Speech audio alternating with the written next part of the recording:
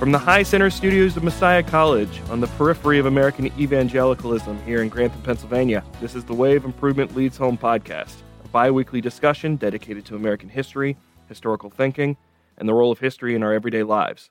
And now, here's your host, author and award-winning historian, John Fia. Thank you, Drew, and welcome everyone to episode 30 of the Way of Improvement Leads Home podcast. We are recording this episode in December 2017, so Merry Christmas and Happy Holidays to all of our listeners. Drew, Merry Christmas to you and your family as well. Yes, Happy Holidays to everyone and Merry Christmas to your family, John. Tell me, is your family going to be together over the holidays? We will. My daughter's coming back from college in a couple days, and I think we're just going to be home here in central Pennsylvania for the holidays. How about you? We're going to be going up to Connecticut where my in-laws live, and we're going to have a nice, quiet Christmas up there. Now, it won't be the whole family, but we'll be up there with my wife's parents. That's good. You know, I was thinking that these holiday wishes might actually be something of a segue into today's episode. I wonder if you saw that our president has declared that we can now feel free to say Merry Christmas again. What's your take, Drew, on this whole war over Christmas stuff? You know, I saw some great sarcastic tweets in response to some of this, riffing on some variation of how we have to recall celebrating Christmas in a bunker during the Obama years, and now we can finally light our trees and sing Silent Night in the open now. But, yeah. I mean, in all seriousness, this notion is actually just quite incredibly foreign to me. As a child, if I may tell a quick story here. As a child, I had three very dear friends, and one was Jewish, and he would always invite me over for latkes and menorah lighting and celebrating Hanukkah. Another was an Iraqi refugee from the first Gulf War, and while I learned mostly about the practice of Ramadan from him, which of course is not during this holiday season, he's also often in my thoughts during these debates. But my only close friend at the time who was a Christian was also a refugee, this time from South Sudan. And considering what he and his family fled because of their faith and ethnicity, I frankly find it insulting to them to interpret the encouragement of pluralism here in the United States as a form of prosecution. Right? You know, I mean, here's a person who actually had to flee a country because he was a Christian. And, Yeah. That's what also strikes me about that story is, was this in Carlisle? No. So remember, my mom did her doctoral work at Indiana University. These were all children of IU graduate students. I was going to say, that's a pretty diverse group of friends growing up in Carlisle, Pennsylvania. But that's true. Frankly, I think this whole war on Christmas thing is a little bit silly. And like you, I think it's just a waste of time. I thought it was really funny when a Trump advisor was on CNN a lot during the campaign, Kayleigh McEnany, tweeted, We finally have a leader unafraid to boldly proclaim those two simple, beautiful words, Merry Christmas. And then, of course, Twitter had a field day with this. People sent dozens of tweets, retweeted things in which Obama, had said Merry Christmas over and over again. I really don't know what the fight is about. I'm a Christian. I have atheist friends. I have non-Christian friends who say Merry Christmas to me all the time. I wish them Happy Holidays or Happy Hanukkah. I also don't understand what the culture warriors are complaining about, really, when you think about it. Last time I checked, many of us get off work for Christmas. There's no postal service. The malls and the streets are filled with Christmas decorations. Where is this so-called war on Christmas? I would point out that maybe the only people who really are fighting the closing of institutions during Christmas time are those who are committed to kind of an unfettered capitalism. So, yeah, that's true. That's true. Yeah, we can't forget that. I wrote a piece a couple of years ago in which I argued most American Christians probably are more familiar with when Black Friday is than the first day of Advent. Right. One evangelical pastor I heard said Trump's recent declarations on Christmas make him, quote unquote, the most faith-friendly president in American history. This was actually Robert Jeffress from the First Baptist Church in Dallas. I would respond in two ways. First, go look up what Trump says about Christmas, right? It's pretty much void of any kind of theological content. Based on this, I would think Trump would actually be the last person any evangelical would want as a spokesman for this kind of sacred moment in the Christian calendar. And then second, can't these evangelical leaders see that they're being played? I mean, Trump doesn't care about Christmas. I mean, this is a political ploy to keep evangelicals on board with his platform. So it's it's just kind of discouraging those of us who kind of, as a Christian, who I do want to take Christmas seriously as an important event in the sort of story of faith, my faith. This is kind of really discouraging. Yeah, well, and I think, there's a current of white nationalism at play here, too, because there was nothing, and you've spoken about this before, there's nothing a man with the middle name Hussein could do to prove that he was a Christian, yet the bar is so low for our current president. He visits the right evangelical institutions, he makes maybe a minor allusion, misquotes the Bible, and then proclaims Merry Christmas. And that comes as proof that God is back in the White House. And of course, there's that thorny issue of his Jewish daughter continuing to say Happy Holidays. That's right. Just kind of to throw this in here, some of you who listen know that this spring I will be sort of bringing together all of my thoughts on Christians, evangelicals, and Trump from a historical perspective, but I'll be lying if I say the book doesn't also have a critical edge to it. When my book, Believe Me, The Evangelical Road to Donald Trump, will be out spring 2018 with Erdman, so be looking for that. Well, Drew, okay, now we've solved this problem, I think, right? Let's play the Christmas angle in a different way here. Christmas is the season of giving. And here at the Way of Improvement Leads Home podcast, we can use your support. Drew, tell our listeners how they can support our work here at the podcast. Well, as always, we are supported by Lisa DeGuardi, Ron Schooler, Kate Logan, and Gretchen Adams. We are also sponsored by Jennings College Consulting, discovering the right college fit for your future. If you are interested in becoming one of our regular supporters, it's easy. Just head over to thewayofImprovement.com and click support. There you will find information on our Patreon campaign. And we are still in the gift-giving mood. Depending on your level of sponsorship, there are a number of goodies that will come your way. Mugs are great for hot beverages of various kinds. Books are a great way to pass the time on your holiday vacation. But I also want to encourage everyone to help us out in another way. We don't advertise. The only way we get our episodes to new listeners is through word of mouth, or tweet, as it were, from people like you. So even if you are tapped out with giving financially this season, which, if you have a lot of nieces and nephews like me, I know it's easy to get tapped out this time of year. You can still help the cause by telling a friend or posting on social media about why you like this podcast using the hashtag TWOILH podcast. Absolutely, Drew. We could really use your support. We are working hard here to try to bring you the best guests, especially like our guest today. We're trying to bring you people who are writing important books, people who are engaged in the history field, people who are shaping the public discourse. Give us a listen, see if you like what you hear, and then maybe consider supporting us. We appreciate all of you who have invested in what we're doing here in this podcast. And we hope that, you'll give us your feedback as well as to what we can do to improve. So, John, what do we have in store for this episode? Well, Drew, it's not only the Christmas season, but today the people of Alabama will go to the polls and they elect a senator. They'll elect a senator in a special election. By the time you listen to this podcast, you'll know the results of that election. One of the candidates, Roy Moore, is hoping to ride a wave of evangelical support to victory, even though he has been accused of multiple times of inappropriate sexual behavior, sometimes even with minors. Evangelical Christians are in the spotlight again, much in the same way that they were in November 2016 when 81% of them voted for Donald Trump. Today, many of them will cast their vote for Roy Moore. Evangelicals make up about 50% of the adult population in Alabama, so if Moore wins, they will have to own him, they will have to own their vote. Yes, John. I mean, Roy Moore is, as far as I can tell, the dictionary definition of culture warrior. Yeah. And whether it is a fair characterization or not, evangelicals are often seen as the most reliable foot soldiers in that culture war. That is why we have Francis Fitzgerald here with us today to help us think about the place of evangelicals and politics in recent American history. That's right, Drew. Francis Fitzgerald has won the Pulitzer Prize, the Bancroft Prize, the National Book Award.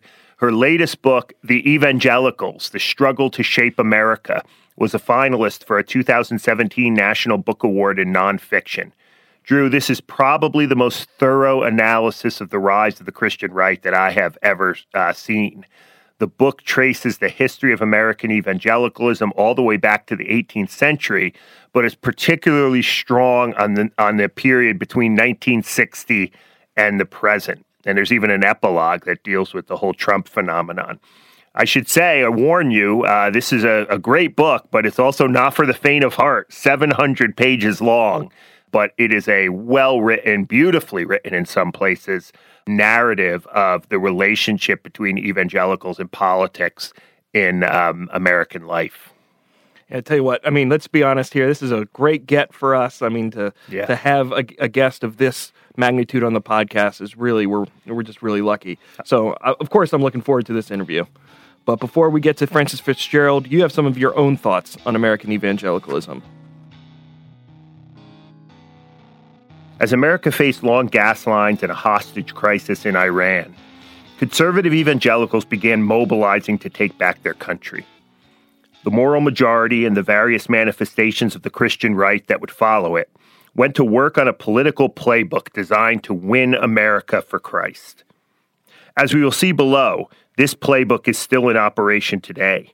It teaches and has taught Christians that the best way to reclaim America is to elect a president and members of Congress who will pass laws privileging what its authors call a Christian worldview. These elected officials will, in turn, appoint and confirm conservative Supreme Court justices who will defend Christian conservative values. While the control of the presidency and the Congress is certainly important to the successful implementation of this playbook, the control of the Supreme Court is essential. The fracturing of the nation's Christian consensus, the Christian right argues, took place at the hands of liberal justices who promoted high and impregnable walls between church and state, removed prayer and Bible reading from public schools, legalized abortion, and allowed the IRS to intrude on the religious liberty of Christian schools. There have been some subtle changes to the playbook over the years, but the pursuit of politics has remained the dominant approach to government upheld by conservative evangelicals today. When the playbook of the Christian right first captured the political imagination of white conservative evangelicals and fundamentalists during the Reagan era, it taught evangelicals to vote not only for candidates with socially conservative policies, but for those candidates who exemplified the highest levels of Christian character. The idea was simple. The right political positions on abortion, marriage, religious liberty, prayer, and Bible reading in schools would naturally flow from the heart and soul of a moral, preferably Christian, leader. This commitment to the moral integrity of the office of president took center stage when the Christian right had to deal for the first time with a non-Republican chief executive. Bill Clinton had the wrong policy positions on social issues, but he also lacked personal character. And the evangelicals on the Christian right would not let the voting public forget it. When news of Clinton's White House sexual affair with intern Monica Lewinsky became public, leaders of the Christian right made the case he was morally unfit to hold office. Falwell told USA Today that political leaders were required to, quote, flee from all appearances of evil, unquote, and added that such standards were, quote, immensely higher for those who invoke the name of Christ, as Bill Clinton does, unquote. In an opinion piece at the conservative magazine Human Events, Gary Bauer, the president of the Family Research Council, wrote that Clinton's lies about the Lewinsky affair were corrupting the morals of American young people. Quote, these children cannot be set adrift into a culture that tells them that lying is okay, that fidelity is old-fashioned, and that character doesn't count, unquote. Perhaps the strongest critic of Clinton's moral indiscretions was focused on the family founder and popular Christian right radio host James Dobson. In a September 1998 letter to his supporters, Dobson made it clear that Clinton was not only unqualified for the presidency, but his affair with Lewinsky was a sign that the moral foundation of the nation was eroding. Dobson wrote, how did our beloved nation find itself in this sorry mess? I believe it began not with the Lewinsky affair, but many years earlier, he said. There was plenty of evidence during the first presidential election that Bill Clinton had a moral problem. His affair with Jennifer Flowers, which he now admits to having lied about, was rationalized by the American people. He lied about dodging the draft and then concocted an incredulous explanation that changed his story. Clinton evaded questions about whether he had used marijuana and then finally offered his now infamous "I didn't inhale" response. There were other indications that Bill Clinton was untruthful and immoral. Why then did the American people ignore so many red flags? Because, and I want to give the greatest emphasis to this point, the mainstream media became enamored with Bill Clinton in 1992 and sought to convince the American people that character doesn't matter. Quote unquote. Here's some more from Dobson. As it turns out, character does matter. You can't run a family, let alone a country, without it. How foolish to believe that a person who lacks honest and moral integrity is qualified to lead a nation and the world. Unquote.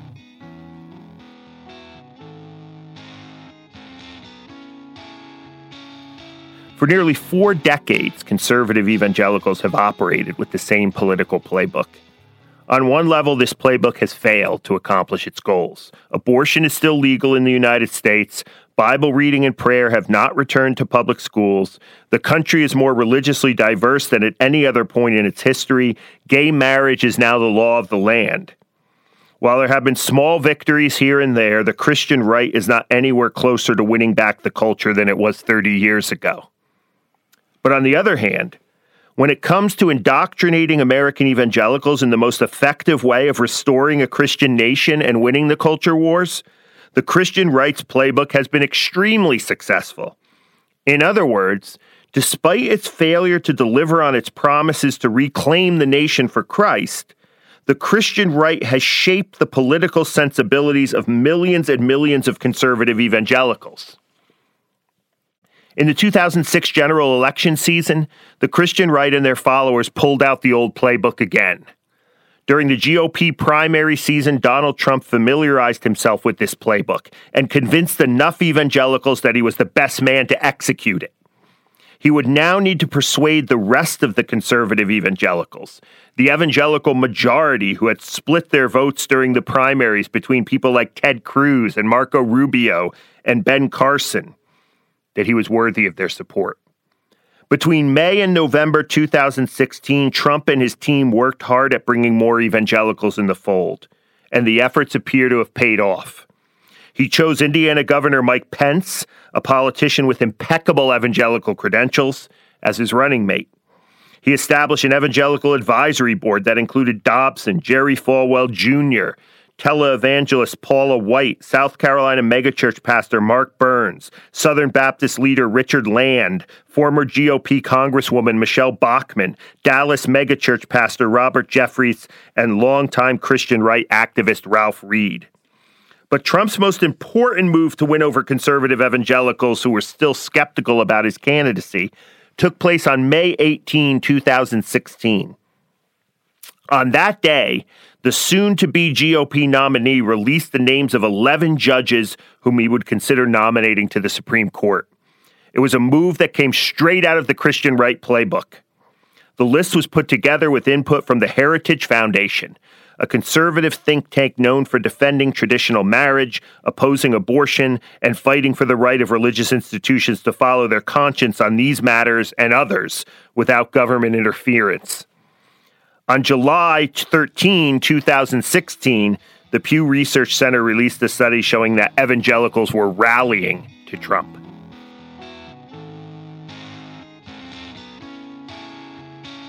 Even as Trump said all the right things to appeal to evangelical voters, these value voters still had to come to grips with those inconvenient pages of the Christian right playbook devoted to presidential character. This section of the playbook made the evangelical supporters of Trump more and more uncomfortable as each day of the campaign passed by. Politics is a corrupt business, and every candidate has his or her skeletons in the closet. But Trump was arguably the most immoral candidate in recent memory. His entire career and his success as a television star and public figure was built upon vices incompatible with the moral teachings of Christianity. He has proven to be a liar, a misogynist, a racist, an inciter of violence, an Islamophobe, a narcissist, a bully, a cheater, and a slave to his passions. He fails to show discretion, prudence, self-control, or moral restraint. He lacks humility. He is vindictive and vulgar. And we could go on. At first, conservative evangelicals did not know how to respond to Trump's indiscretions. How could they support his policy proposal and ignore his serious character flaws? To do so would be a major departure from the playbook. The only way to get around Trump's flaws was to somehow Christianize him. Paula White claimed she had led Trump to accept Jesus Christ as his savior. Jerry Falwell Jr. said that Trump's moral life had changed since he became a born-again Christian. Dobson told his followers to be patient with Trump. He was, after all, a baby Christian. These attempts to make Trump palatable to white evangelical voters were the theopolitical equivalent of money laundering. Suddenly, Trump was whiter than snow, a sinner saved by grace. The greatest challenge to the Christian right's political playbook, however, took place on October 7, 2016, when the Washington Post released the recording of Trump talking with Billy Bush, the host of the entertainment program Access Hollywood. During the lewd conversation, Trump said in no uncertain terms that he used his power as a wealthy celebrity to sexually assault women. Trump later apologized for the remark and claimed that he and Bush's conversation was little more than quote-unquote locker room talk. But since the Access Hollywood tape was released, at least 20 women have made public statements confirming that Trump had sexually assaulted or harassed them. Some conservative evangelicals condemned Trump's words on the Access Hollywood tape, but the majority of pro-Trump evangelical leaders either remained silent or stood behind the GOP nominee. Falwell Jr., whose father had spoken so strongly about presidential character 2 decades earlier, claimed that the tape was leaked by anti-Trump members of the Republican Party. James Dobson, the great defender of the moral integrity of the office in 1998, found Trump's words to be deplorable, but kept his endorsement of Trump because the candidate promised to, quote, support religious liberty and the dignity of the unborn, and Mrs. Clinton promises she will not, unquote. The message to the nation and to the millions of young evangelicals watching and listening was clear. The character of leaders is not important when there is a Supreme Court nomination on the line. There is very little that Trump says or does to exemplify Christian character. But Trump's actions and behavior also fail to demonstrate the basic character traits that we have come to expect from any president in a republic, regardless of personal faith commitment. In 2010, Harvard political scientist Dennis Thompson argued that all American presidents should display a certain set of personal attributes that he calls constitutional character. This kind of character has less to do with public or private vices and more to do with the qualities officials should have to make the democratic process work well. These qualities include a sensitivity to basic rights of citizenship, a respect for due process, a sense of responsibility, tolerance of opposition, a willingness to justify decisions, and above all, the commitment to candor. Trump's rhetoric and actions have not imitated any of these traits of constitutional character.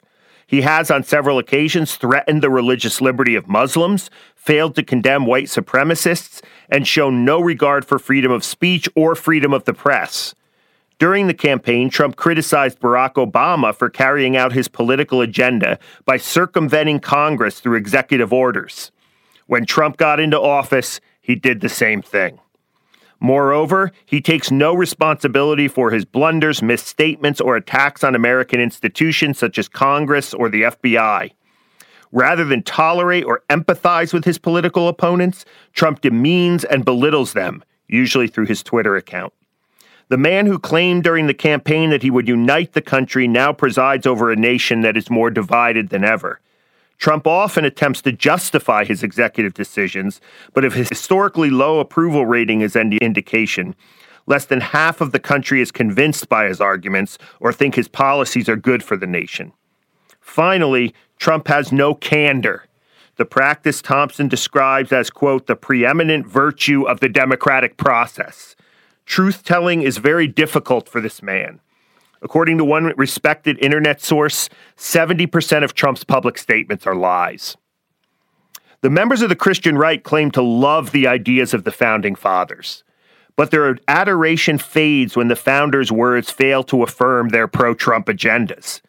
For example, evangelical supporters fail to mention the words of Publius, James Madison, in Federalist 57, when he says, quote, "The aim of every political constitution is or ought to be first to obtain for rulers men who possess most wisdom to discern and most virtue to pursue the common good of the society, and in the next place to take the most effectual precautions for keeping them virtuous whilst they continue to hold their public trust," unquote.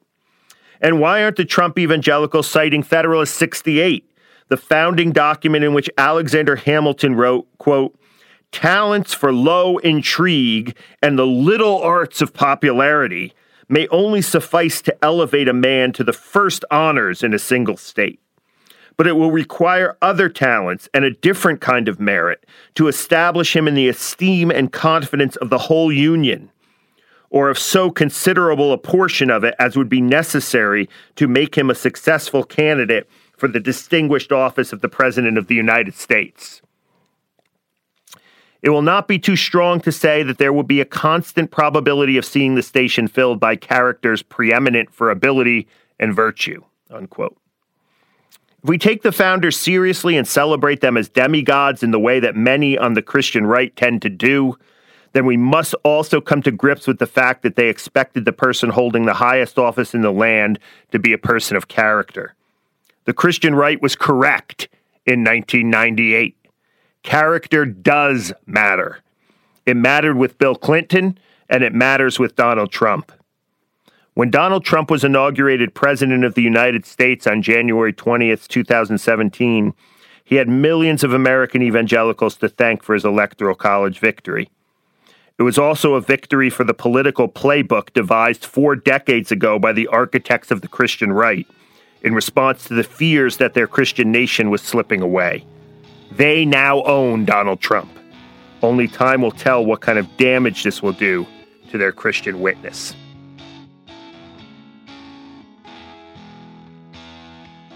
Frances Fitzgerald is an American journalist and historian.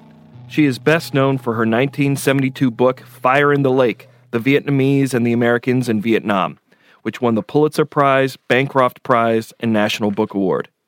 She is also the author of America Revised, 1979, a highly critical review of history textbooks published in the United States. Cities on a Hill, 1987, an analysis of United States urban history. Way Out There in the Blue, Reagan, Star Wars, and the End of the Cold War, 2000. And Vietnam, Spirits of the Earth, 2002. She has also written for The New Yorker, The Atlantic, Harper's, The New York Review of Books, The Nation, Rolling Stone, and Esquire.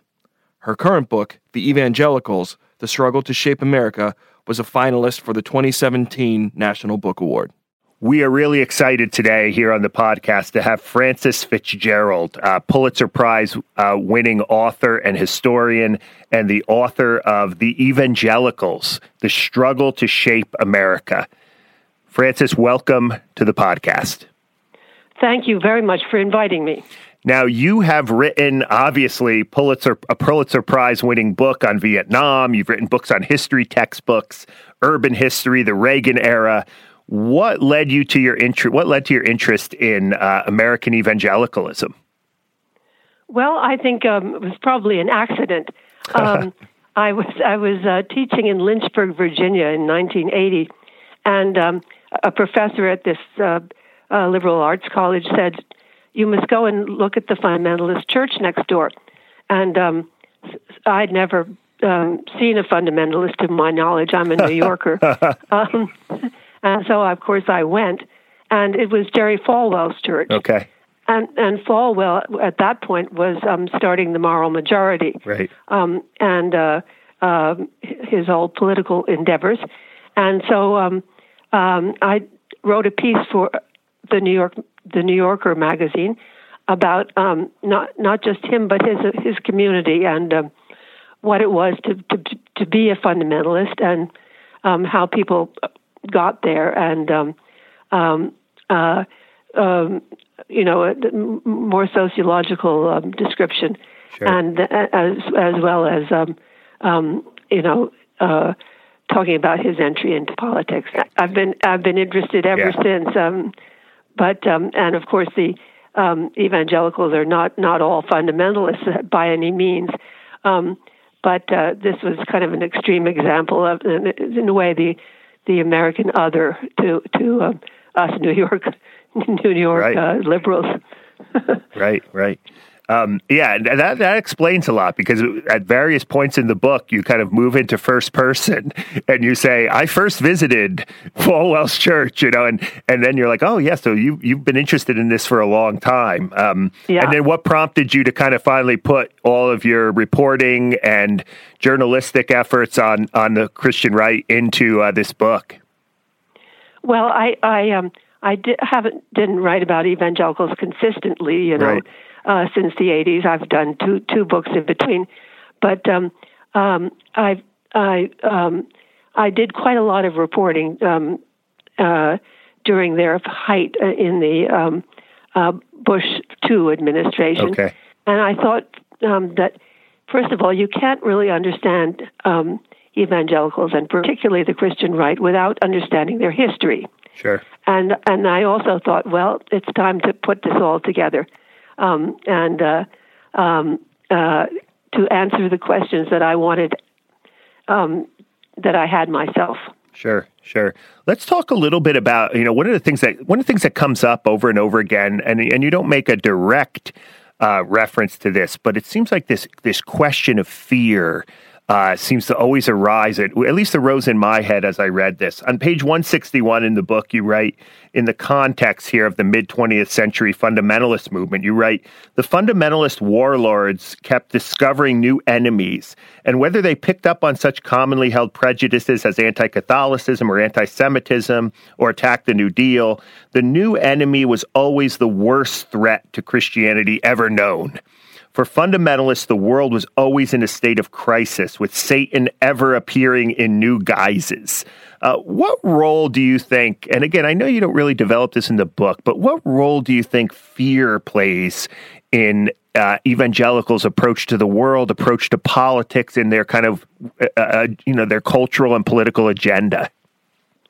Well, I think it is important, but first of all, I was describing fundamentalists at that point again. Right. Not all evangelicals. Sure. Okay. And does it carry over? Yeah. Does it continue? I mean, does it carry over into the evangelical movements of the 80s? Is it the same kind of fear? Has something changed? Well, something has changed. I mean, I think that for those I describe as the warlords, that is the sort of very aggressive fundamentalists of the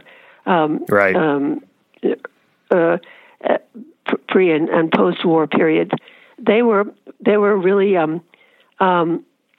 building a barrier between themselves and the rest of the world. Sure. And they were showing themselves to be the great rams that would protect the sheep, their flock. And so finding outside enemies is always makes for cohesion. These would be people like William Bell Riley or J. Gresham Machen or these kinds of people, right? You're talking about these warlords. That's right, exactly. And to some extent, the Christian right of the of Jerry Falwell's era, the 1980s, 90s, and so on, did the same. They were always discovering new enemies, but I think that they really had them. These people were reacting against what they considered all of the horrors of the 1960s.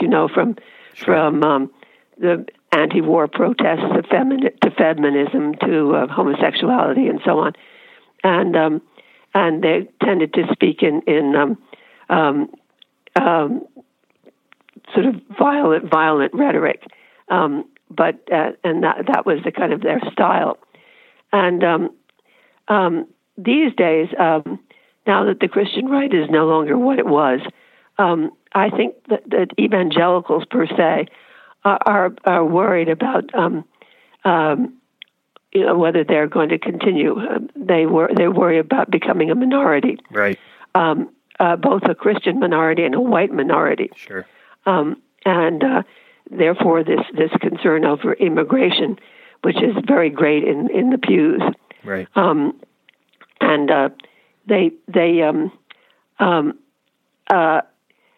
they also worry that the Christian right, I mean, some of them do, that the Christian right has turned everybody against them.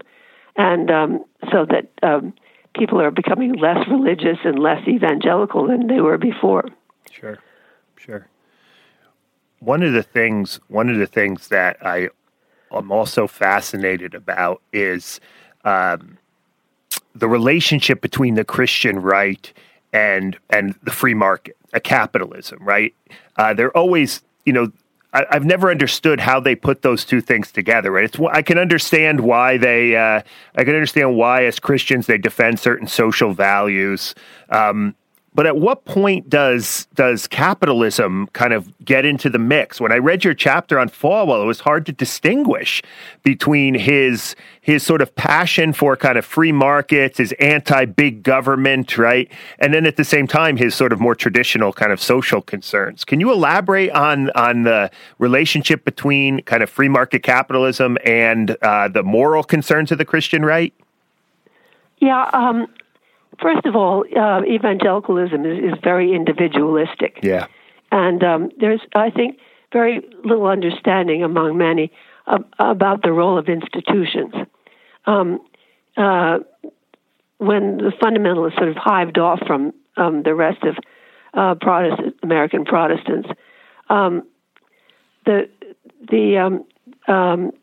left wing of the Protestant world took up the social gospel, which meant that you had to be a great society, a good society, you had to Christianize the institutions as well as people one by one.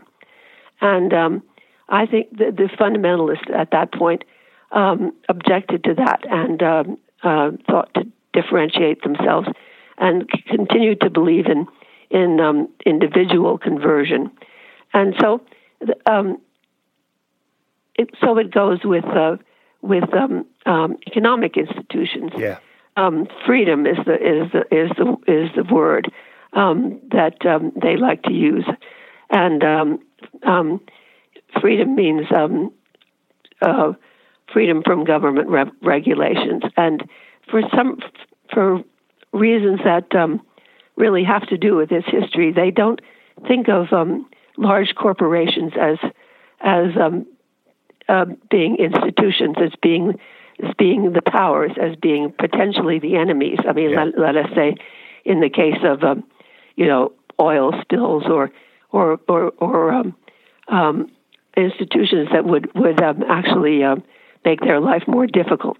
Yeah. So big corporations, they don't see as institutions. So thus those corporations do not have to be Christianized, or they don't have to, the moral teachings of the gospel, or however they would explain it, do not apply then to these institutions, these corporate institutions. Is that what you're saying? That's right. Yeah. That's right. Yes. Yeah, that's fascinating. So it's a sort of limited application of their Christian beliefs.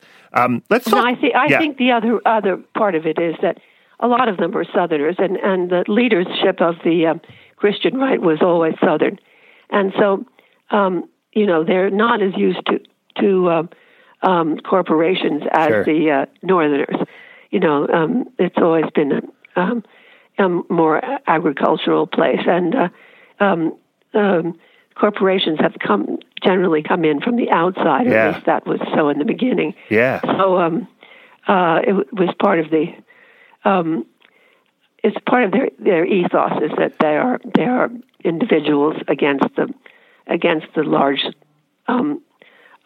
institutions, and which they really equate with government. Yeah, that's fascinating. That's a sort of a long-standing tradition within Southern, going back to Reconstruction, right, when Northern capitalists were kind of coming down and turning the agrarian South into a more Northern industrial world. Let's stick with Southerners for a second here. one of the things I really like about your book, and I've read a little bit about fundamentalism, but rarely does the Southern story play into the history of fundamentalism and 20th century evangelicalism. So, for example, if you read some of the best books on the fundamentalist movement, books that you use extensively in your own book, people like George Marsden or others, you don't really see, like, it's almost like they don't know what to do with the South. But you've I think one of the major contributions of your work is that you integrate the Southern story into the history of this, which, I don't understand why other historians haven't thought about this before. Talk a little bit about, talk about the Southern Baptists. I think it partly has to do with sort of specialization of the academic world. Maybe, yeah. And so there are lots of wonderful books about the South and Southern evangelicalism, but they're completely separate from the ones about Northern evangelicalism or fundamentalism, and nobody's ever put them together. It's very extraordinary. Yeah. So what is it? You mentioned the corporate. The anti-corporate mentality in your answer to the last question, but what is it about, what contribution do Southerners, especially Southern Baptists, kind of make to the whole political agenda of the Christian right? I know that's a big question, but yeah. Southern Baptists were essentially isolated around 1940 when, because of slavery. Right. And they remained isolated for years after the Civil War, many years, because they were resisting the North and segregation and their whole way of life they saw as threatened by the North. So they had a very just purely doctrinally, their religion was very conservative, but it was a sort of traditionalist conservative. That is to say that it was rather simple. It was made for rural people, and in the villages and towns, often the pastors really reigned supreme. In terms of morals and culture. Right. So I think that it was this traditionalism that allowed them to turn to the right rather quickly around 1980 when and along with the non-evangelical Southerners. Sure. And become Republicans, just in resistance to the civil rights movement and to all the novelties of the 60s in the North. Sure. When evangelicals do kind of begin to get politically active, this initial wave. What I took from your book is that this initial wave of the Christian right, the moral majority, the Falwell era, this would have been right about the time when you started getting interested in these people. You went to Thomas Road Baptist Church, you mentioned earlier. You really stress that this early wave, this first 10 years, maybe this first decade, was not very successful. And they really had to close up shop by the end of the 80s, once the Reagan era was over. Why weren't they so successful? And then go ahead. It was partly just Falwell himself, who was a fundamentalist and really recruited only fundamentalists from his own Bible school as activists, and they were pastors all around the South. And as pastors, they didn't really have the time or the energy to mount full political organization. So while they were able to assemble some votes, they didn't have a real organization, not one that lasted, because the pastors would drop out and people would lose interest in politics as soon as the election was over. And it really wasn't until Pat Robertson and came along with Ralph Reed, who was Ralph Reed being a layman, where they and Reed in particular developed a rather sophisticated organizational structure in which he taught people how to become activists, how to run for office, and started chapters in states, and by the end of his tenure in sort of 1986 or so, I think there were 18 states that were dominated by Christian right groups and individuals who simply joined the Republican Party and became a part of it, and that was what really gave the movement strength. So it was really the Christian right. The real story here is less about Falwell. Well, Falwell being the founder, but it's really Robertson and really Ralph Reed who are sort of behind what we know today, or as the Christian right. They were the most effective. Is that fair to say? That is, and also James Dobson, who sort of succeeded after the Clinton administration. He also had a large group. He was head of Focus on the Family, which was a non-political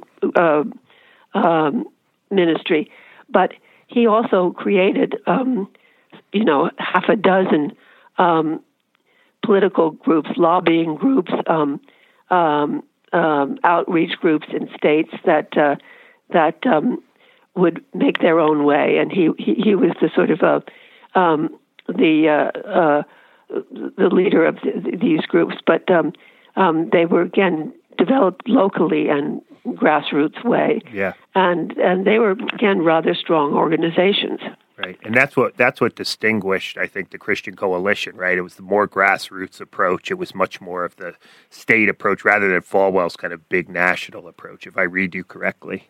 Well, Falwell simply wasn't very good at organization, and he, at that point, evangelicals were somewhat leery of fundamentalists.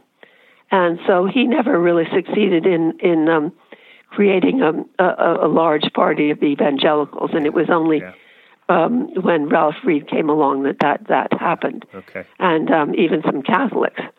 And the same was true of Dobson, an equally astute politician and also organization creator. Sure. Drew, you had a question. Yeah, your last chapter is titled "The Transformation of the Christian Right," and you address some of these transformations during the Bush and Obama era. So, how was the Christian right transformed during that time? Well, first of all, many of the old leaders died out towards the end of the Bush administration, and later on, Falwell died in 2007.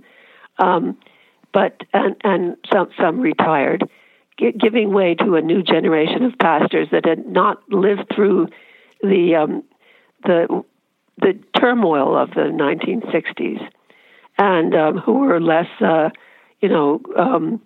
vehement and less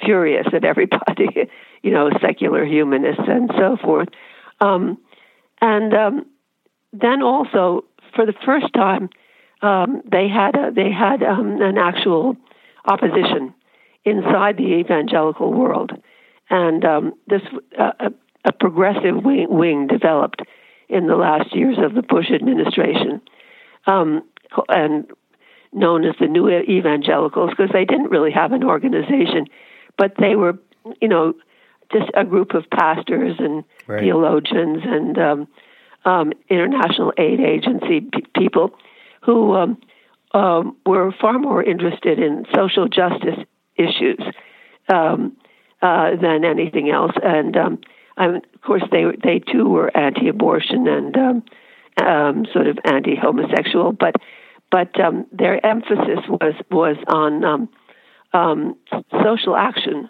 social work to help the country as a whole, and they had. Nobody knows what their numbers were. I think they're mostly, the leaders were mostly sort of intellectually minded, and so they had great influence, particularly over the younger generations, who got fairly sick of the Christian right because the millennials really hadn't anything. They had never experienced any of this shock of culture shock of the 1960s, and so they also felt that the Christian right was driving people away. So they turned out rather differently, especially in the among the college educated. Sure. Well, that then leads. So we only have a few more minutes left here, but that actually leads then to the present. As we're talking about the sort of future of the Christian right, or even the future of evangelicalism, we'd be remiss, Francis, if we did not get your take on evangelicals and Donald Trump. We are recording this episode actually on the day of the special election in Alabama with Roy Moore, where evangelicals seem to be rallying behind this kind of rather immoral candidate, I think it's fair to say. And I think this is just a microcosm, right, of what we saw in November 2016. So how do you explain the 81% of evangelicals who supported Trump? Well, I tell you, it was a puzzle at the time, even to the leaders of the Christian right, who got together, such as they were at the time. But 50 of them got together, and they decided that they would support Ted Cruz, which made sense because he was an evangelical and a Texas conservative. Then as this is during the primaries, and as the primaries went along, it appeared that a lot of evangelicals in the pews, or perhaps just people who called themselves evangelicals and didn't go to church all that much, were for Trump. Yeah, and the leadership had to sort of give in to them after a while. Yeah, and now they pretend they were not surprised at all, but really they were. So why did this happen? Well, I think it has a lot to do with the close association with the Republican Party and with politics per se. Mm-hmm. A lot of them, by the way, joined the Tea Party, which is a sort of predecessor to Trump, and that their interest in people's character diminished, and they became more pragmatic about supporting people who would support their own goals. And in fact, there are polls to show that this is the case. I mean, it was a very, it went from like 30% to 70% who didn't, care. And then Trump had, I think, a particular attraction for a lot of let's say a lot of evangelicals, particularly in the South, belong to the same group that has been identified as the biggest Trump supporters. I mean, non-college educated white males and also women to a great degree. Right. And so they were voting what they thought of as their pocketbooks. Number one, they were also voting against immigration, because they thought that immigration was taking their jobs away. Right. And they were voting sort of against politics as usual, against the establishment, and feeling sort of generally balky about the way the country had been run.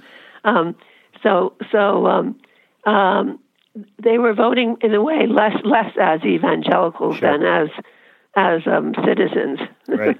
So if you were to sort of create a Venn diagram where you had economic issues and then the social and moral issues, there's a spot there, a sweet spot where they kind of come together, right? And that's the Trump constituency in some ways.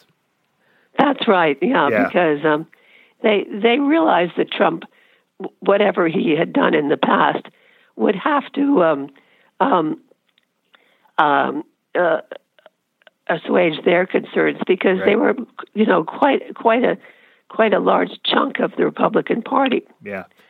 So necessarily, Trump and Trump, in fact, has done more than they ever thought he would. I think by with all of these evangelical cabinet ministers and so forth. So and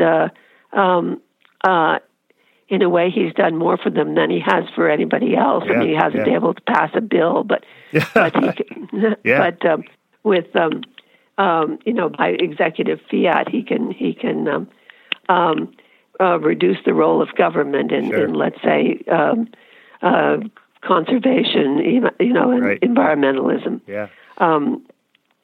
So I think generally they're quite happy with him. I think you're right about that. Do you think that this is a kind of this whole Christian right support for Trump? Do you think this is a sort of, you mentioned the millennials are coming along and they're not as interested. Do you think this is a sort of last ditch kind of effort to sort of save the Christian right, or do you think the Christian right goes away after Trump, or is this just more of a continuation? I mean, what's the future, do you think, of evangelicals, conservative evangelicals, white conservative evangelicals in politics? Well, the Christian right never goes away. I mean, right-wing evangelicals just don't go away. Right. I mean, you'll see it in this election of Roy Moore. Yeah. Not that I'm predicting he's going to win, but he's going to do well in Alabama, right? Oh yeah. On the other hand, the young are tend to be against that, particularly outside of the South, and the young who go to church and take religious doctrine seriously. Sure. And not doctrine so much as the idea of following Christ's example. Right. And so there's been a splintering of this evangelical world in political terms, and I think that probably it will become more acute. Yeah, I think I tend to agree with that assessment. Yeah, we have been talking with Frances Fitzgerald. She is the author of The Evangelicals, The Struggle to Shape America, a finalist for the National Book Award. Thank you so much for taking some time to talk with us today. We really appreciate it. Well, thank you. Do you have another book? Coming down the road? What are you working on now? Well, I'm still trying to cope with this one. Yeah. I mean, lectures and so on, but and so I'm waiting till the end of the year to start thinking about something else. Good. Well, thanks again for joining us. Thank you. Have a good day. Bye-bye.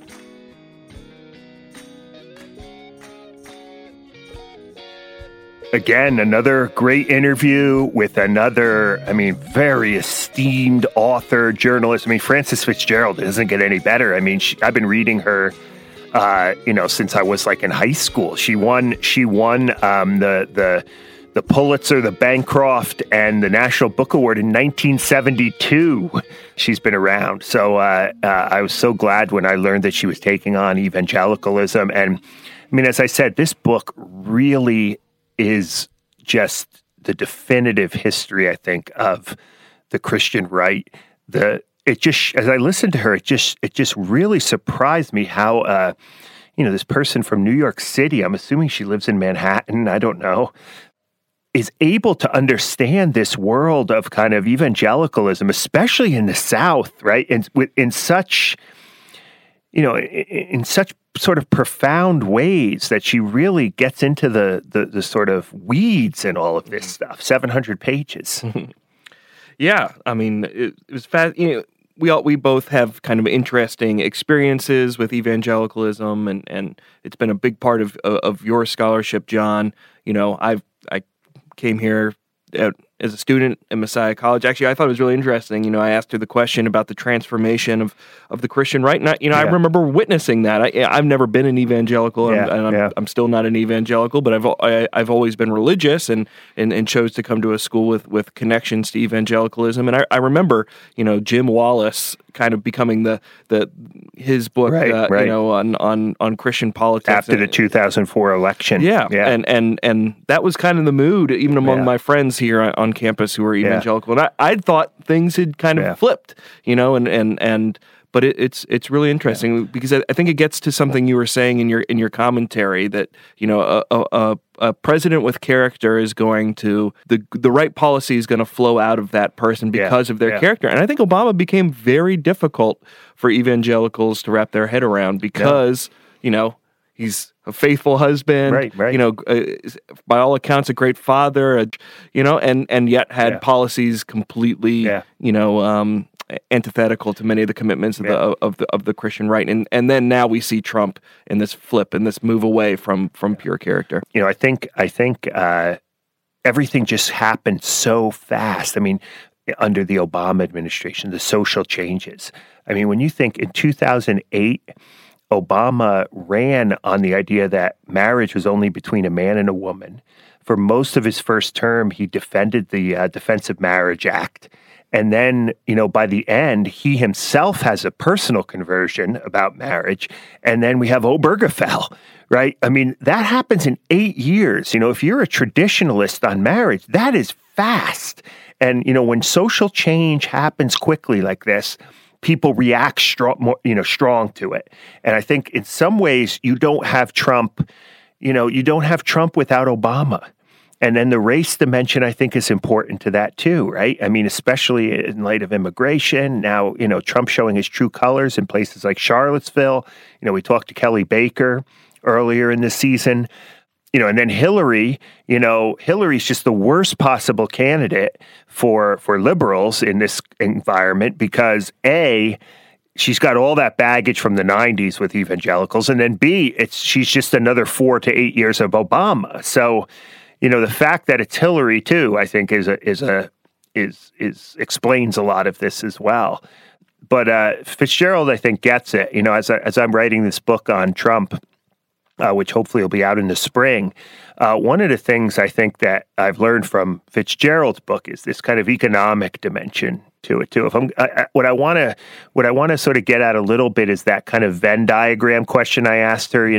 All of these social and moral concerns are the same, but then there's these economic concerns, and I love the way she put it. Most poor Southerners who see these kind of economic promises that Trump's making to them are also evangelicals, right? So they sort of come together on that front. The other thing she didn't get into, but she does unpack in the book are these questions about gender and the feminist movement and so forth. I just got in the mail the other day Marie Griffith's new book called Moral Combat, in which she argues that the entire culture wars is rooted on issues of sex and gender. And it's a very compelling argument, and I think that plays into the Trump phenomenon as well. Well, Drew, I think that's a wrap. Absolutely. Another great episode. And happy holidays to everyone, although who knows when you'll be listening to this. Merry Christmas. Yeah, well, if you're driving to go visit family, this is a great accompaniment to that, to those long drives. Yeah, we'll see you in January. We have some great guests lined up, including another National Book Award finalist and a bunch of other surprises for you in the new year as we continue here with season number 4. So keep listening. Get over to the Patreon site. Support us, and in the meantime, may your way of improvement always lead home. This has been a production of The Way of Improvement Leads Home, a blog dedicated to reflections at the intersection of American history, religion, politics, and academic life. Visit us at thewayofimprovement.com. If you want to support our efforts, please rate and review us on iTunes, Stitcher, or your podcatcher of choice so others may more easily find this podcast. And let's continue the conversation on Facebook and Twitter. Follow us at TWOILH Podcast. Podcast was brought to you through the generous support of Gretchen Adams, Kate Logan, Lisa DeGuardi, and Ron Schooler. Also, many thanks to our sponsor, Jennings College Consulting, discovering the right college fit for your future. The podcast was recorded at the High Center Studios of Messiah College. Thanks to Ed Ark for his continued support. Original music is by Overholt. Many thanks to our guest, Francis Fitzgerald. Our studio producer is Josh Lowry. I've been your producer, Drew Durley-Hermeling, and your host, as always, is John Fia. Merry Christmas!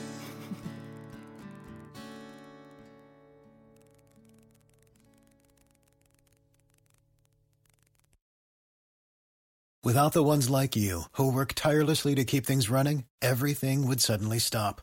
Hospitals, factories, schools, and power plants, they all depend on you. No matter the weather, emergency, or time of day, you're the ones who get it done. At Grainger, we're here for you with professional-grade industrial supplies. Count on real-time product availability and fast delivery. Call, click Grainger.com, or just stop by. Grainger, for the ones who get it done.